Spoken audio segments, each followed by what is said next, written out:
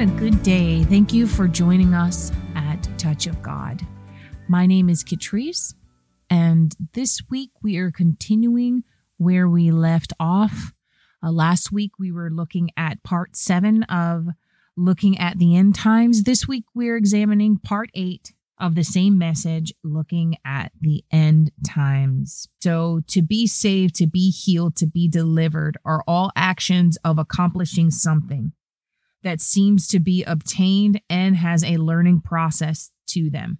Everything I am about to mention is not including all the items in the Word of God that you need to know, but rather a highlight of some things that will help you on your journey or in this process. So the last time we were looking at different processes that in life in general occur so that you can get from point A to point B to point C. Like a basic process would be you as a baby, you have to crawl before you can stand, before you can walk. There's a natural evolution. And as you're crawling, you're getting muscles. And then as you're standing, you're fortifying those muscles. And all of those steps, literal steps, line up to you walking. And so it's a process. And so the last time we were talking about the process of getting a driver's license and then how this relates to our healing, our salvation, our deliverance, and knowing the process that surrounds that, being educated and being knowledgeable. So the different perspective that we were looking at was getting your driver's license and following the rule book and reading the fine print to achieve getting a license. Everything you are wanting to learn about has a manual, a handbook, a textbook to guide you in what you were learning. So for us believers, the Bible is our handbook, our textbook to guide us in the things that we are trying to learn and to have more knowledge about and to understand and to have wisdom for. So salvation, remain in Christ so your fruit will remain.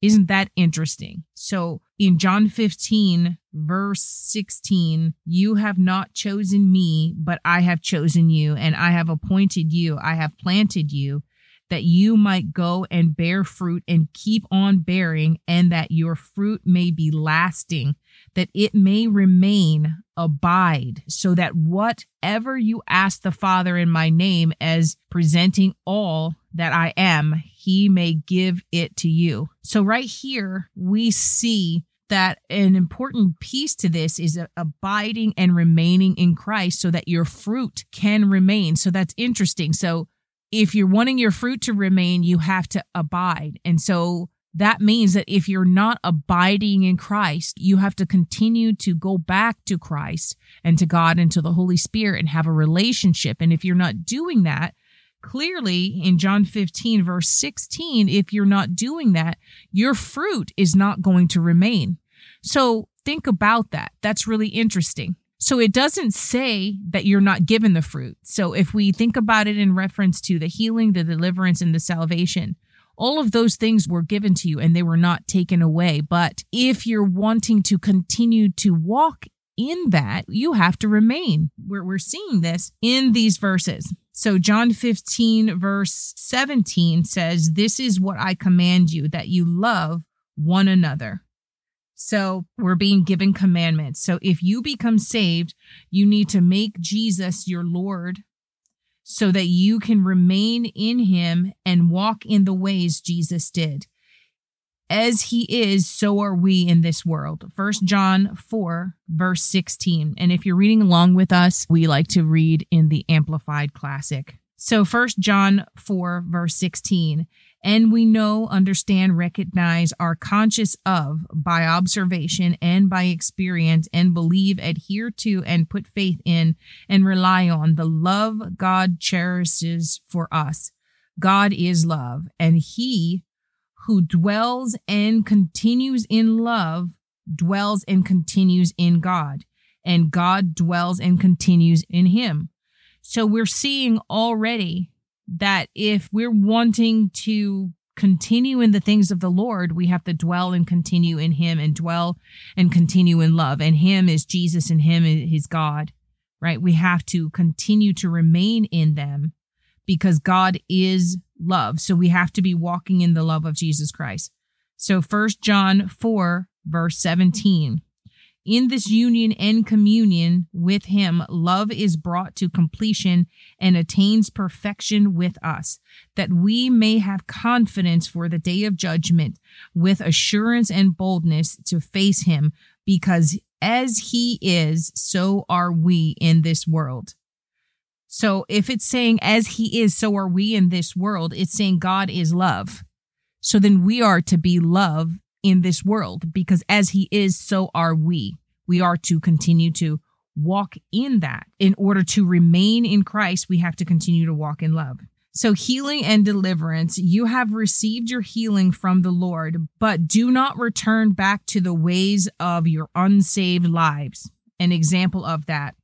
Let's say you get healed and delivered from drinking, but then after you're completely healed, the taste, the desire of it all completely goes away. You get around the wrong people and they make you think you want to drink again, and you slowly start to drink again. That's returning back to the same thing that you were delivered. And the last time we mentioned this verse, it's 2 Peter 2, verse 20 to 22. For if after they have escaped the pollutions of the world through the full personal knowledge of our Lord and Savior Jesus Christ, they again become entangled in them and are overcome, their last condition is worse for them than the first. Verse 21, for never to have obtained a full personal knowledge of the knowledge of righteousness would have been better for them than having obtained such knowledge to turn back from the holy commandment which was verbally delivered to them. Verse 22, there has befallen them the thing spoken of in true proverb, the dog turned back to his own vomit, and the sow is washed only to wallow again in the mire. So that's another thing that just pertains, that if you have received your healing, you've received salvation, you've received deliverance, but you need to have learned from that process so that you can continue forward and to continue to build on top of that. Now that you've been freed, what are you going to do with your freedom? And God does not want us to turn back to the things that we've been delivered from, because we've been delivered from the kingdom of darkness into the kingdom of light. So we don't want to return back to the kingdom of darkness. Go with me to Luke 11, verse 24. When the unclean spirit has gone out of a person, it roams through the waterless places in search of a place of rest, release, refreshment, ease, and finding none, it says, I will go back to my house from which I came. So in this sentence, it's house. If you were delivered, let's say, from drinking, and that spirit, that unclean spirit was delivered from you, it wants to go back to you. It's calling you its home, and it wants to go back to you and continue to dwell there if it finds that you haven't changed and that you're still unclean. So think about that. If you just received your healing, your deliverance, salvation, behold, all things are new, but then you turn around and you go back to the very thing that you were delivered from, those things that you were delivered from can turn back around to see, are you walking in the newness that God gave you? Or have you returned back like a dog to its vomit? Have you returned back to the things that you needed deliverance from? So Luke 11, verse 25. And when it arrives, it finds the place swept and put in order and furnished and decorated. Verse 26. And it goes and brings other spirits, 7 of them more evil than itself. And they enter in, settle down, and dwell there. And the last state of that person is worse than the first. So if you're here and you're wondering, okay, what's going on? I went to the people that were in the church. They're supposed to believe. Why does it seem like I'm not healed? God gave you your healing. You got your healing. But if you open another door and you let demons in, then this is a whole nother thing, because you received your healing, you received deliverance, you are saved, you were saved, but we have to walk in it. We have to now, as Jesus is, so are we in this world. So we need to walk as we are learning and understanding that he walked. And we can see here that if that's something that you are not doing, those spirits are looking for a place to come back to. If you're still drinking after being delivered from drinking, and you go back and you're hanging out with the same friends, you didn't change your life, you're going back to the same spots you used to go out to on Friday, Saturday night, and you haven't changed your behavior, you haven't changed the nature and the character of who you are, you're still looking and wanting to do the same things and having those same desires and hanging around the same people, well, then that's where those demons feel comfortable. And so they're going to come back to where they feel comfortable. So we want to think about seriously before we become saved, healed, and delivered, that it's a good thing to become, but are you really giving your life over to Jesus Christ? Have you really made Jesus your Lord and Savior? Or are you doing it for family members who are just wanting you to come to church? Are you doing it because you see Jesus as a vending machine, as an ATM that can deliver some service if you just say whatever you want to say and not really think about the repercussions? This is something that people deal with, that they thought that they were ready, but then when they go back home and they have to live real life, what are they doing to walk in this new life, this new change? You have to get in a new environment. You have to get new friends, people who aren't wanting you to go out and to drink and to do drugs and whatever else it was that you were doing before. You have to desire the new thing, the new creation, the new man that God has made you. So in the Bible, we need to read the fine print to inform us of the things that will help us to continue in a life of Christ. So we're reading this because this is so important. During these end times, people need to understand that just because you said some words at an altar or you allowed someone to pray for you, what are you going to do? What is the role that you are going to do to now walk in Christ and to allow Jesus to truly be your Lord and Savior? So we want to look at that. Jesus must be your only Lord and Savior. It's no longer you who live, but Christ that lives in you. So it's not your will, but it's God's will that will be accomplished. Galatians 2, verse 20. I have been crucified with Christ. In him, I have shared his crucifixion. It's no longer I who live, but Christ, the Messiah, lives in me. And the life I now live in the body, I live by faith in, by adherence to and reliance on and complete trust in the Son of God, who loved me and gave himself up for me.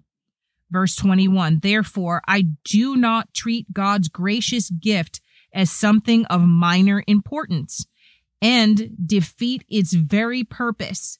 I do not set aside and invalidate and frustrate and nullify the grace, unmerited favor of God. For its justification, righteousness, acquittal from guilt comes through observing the ritual of the law.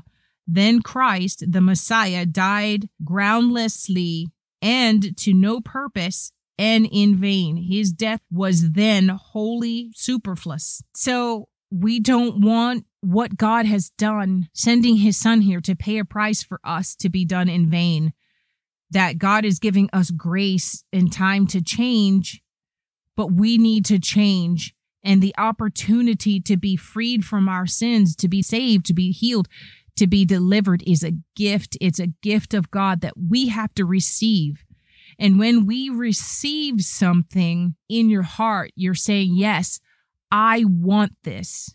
I want this in my life. When you take a gift, you're saying, yes, I want this in my life. So apart from God, you can do nothing.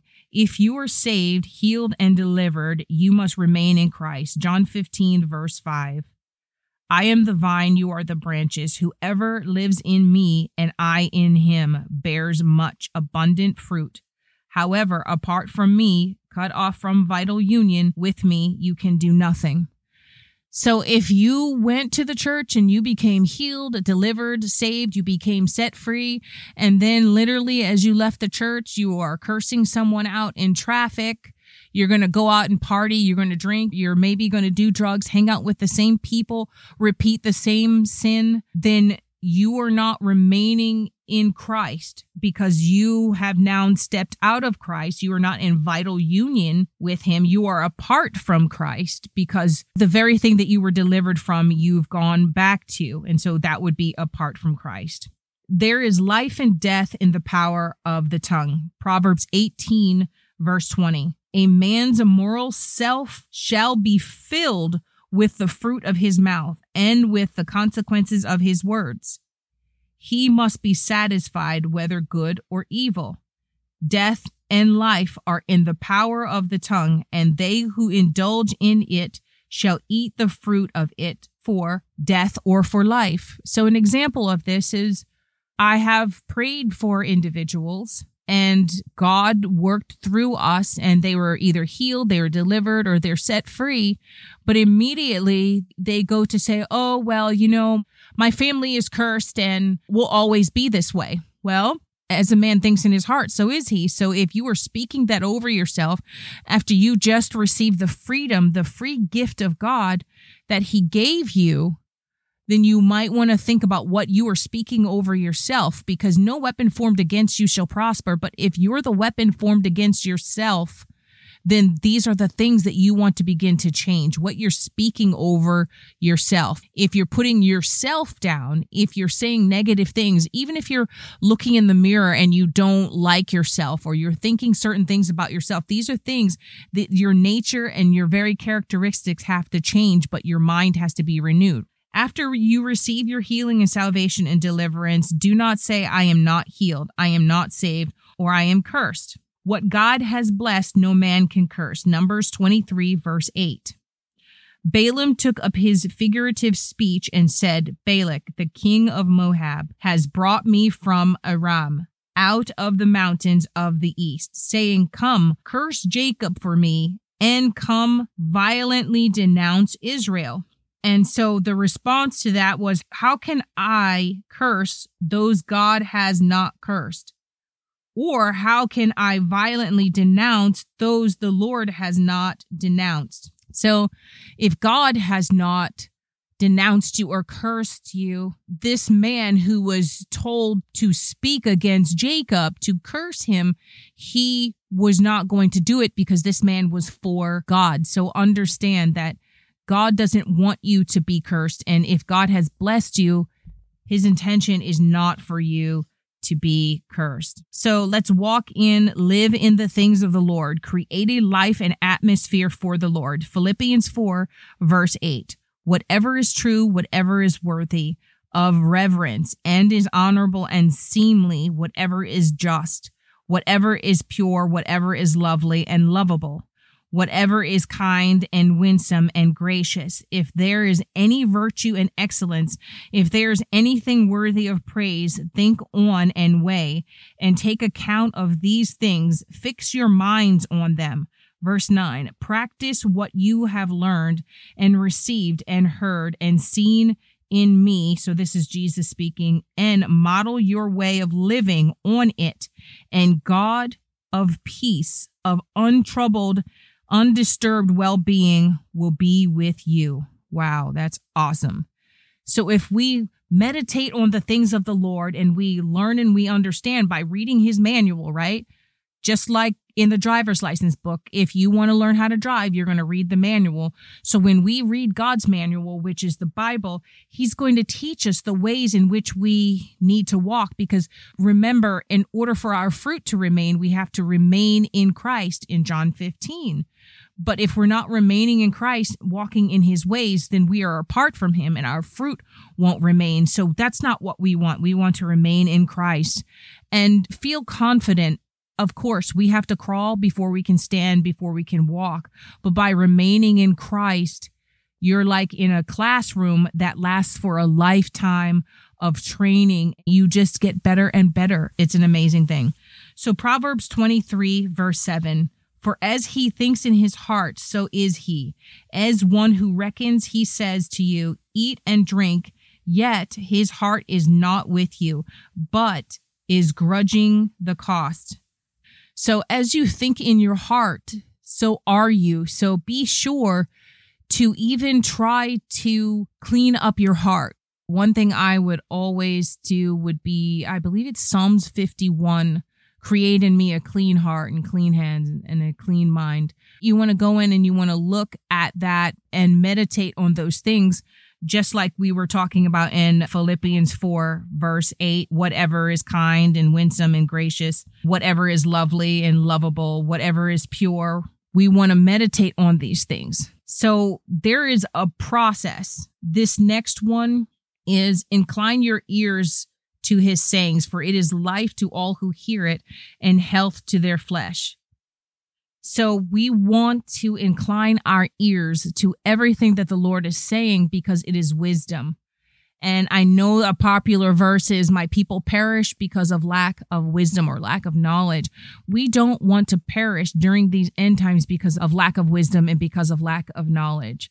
So I am hoping that this has shed some light on some of the things that perhaps if you didn't remain in Christ and continue to read his word and continue to dwell in the Father, that you could have been missing out on.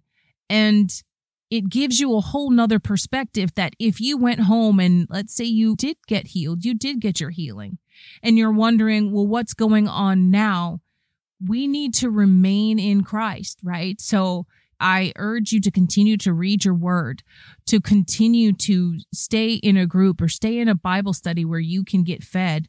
And if there's a place that you just feel like you're not getting fed, or you started to get fed there and then it's not the same, well, I encourage you to always go where you're being fed. And it will be a community because you'll know you're getting fed because the desires of your heart will start to become answered, because God is always going to put you in a place where you're learning or you're teaching. So you will constantly be in a community, and it will be give and take. If you can find that community, you can find the right place that is where God says you're supposed to be.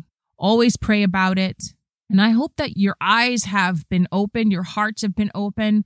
Maybe some of you who have heard this and you thought God had abandoned you, just know God will never leave or forsake you. His love will endure forever. And I implore you to go read Hebrews 13, verse 5, because that literally, I don't have it in front of me, but it generally says he will never leave you. He will not abandon you without support. He will help you.